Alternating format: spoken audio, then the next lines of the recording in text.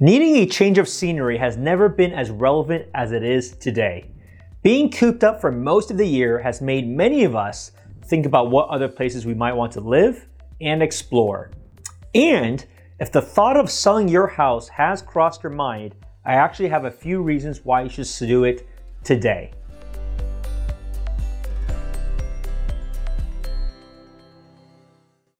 Hi everyone, welcome back to my channel. If you are new here, my name is Spencer Su, the tech realtor of the Bay Area, and I'm passionate about making you a smart investor in all things real estate.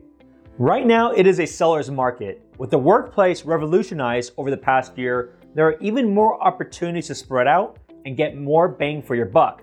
Take advantage of high buyer confidence, especially in the Bay Area. Homes have been pushing record prices with an average of 40 people coming to see each and every home, and most homes have on average 5 to 10 plus offers. Listings are currently only sitting on the market for days, and in most cases, many offers are free from contingencies and may allow more flexibility for yourself to give you free rent back.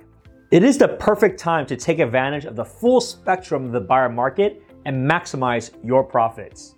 Another factor in the equation is rising interest rates. The higher the interest rate, the less purchasing power clients have in making strong offers. Additionally, you need to be aware that lenders are beginning to put limits on secondary homes and rental mortgages, making it harder for people to scoop up multiple homes due to limits on debt, higher down payment requirements, and stricter loan approval processes. Be aware of this as you keep hoping for prices to keep increasing. Now you may ask, if the market is so hot, where would you move to? This is the number one question I get from sellers. There are many choices to have. Given the market is so favorable for sellers, you can ask and require up to a 2-month rent back, which most buyers are happy to oblige. You can also use a product called a HomeLight Trade-In, which basically gives you a bridge loan.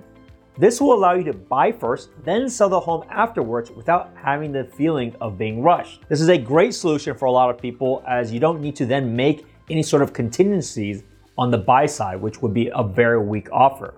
However, at the end of the day though, it's a great problem to have when you sell your house because you're gonna have a fistful of cash and selling it for more than you ever thought you can possibly sold it for. If you're considering the move and ready to make the jump, reach out to talk about the process as my contact details are below. I will also talk about tax implications of selling in my next video, how real estate taxes work, which you can see here.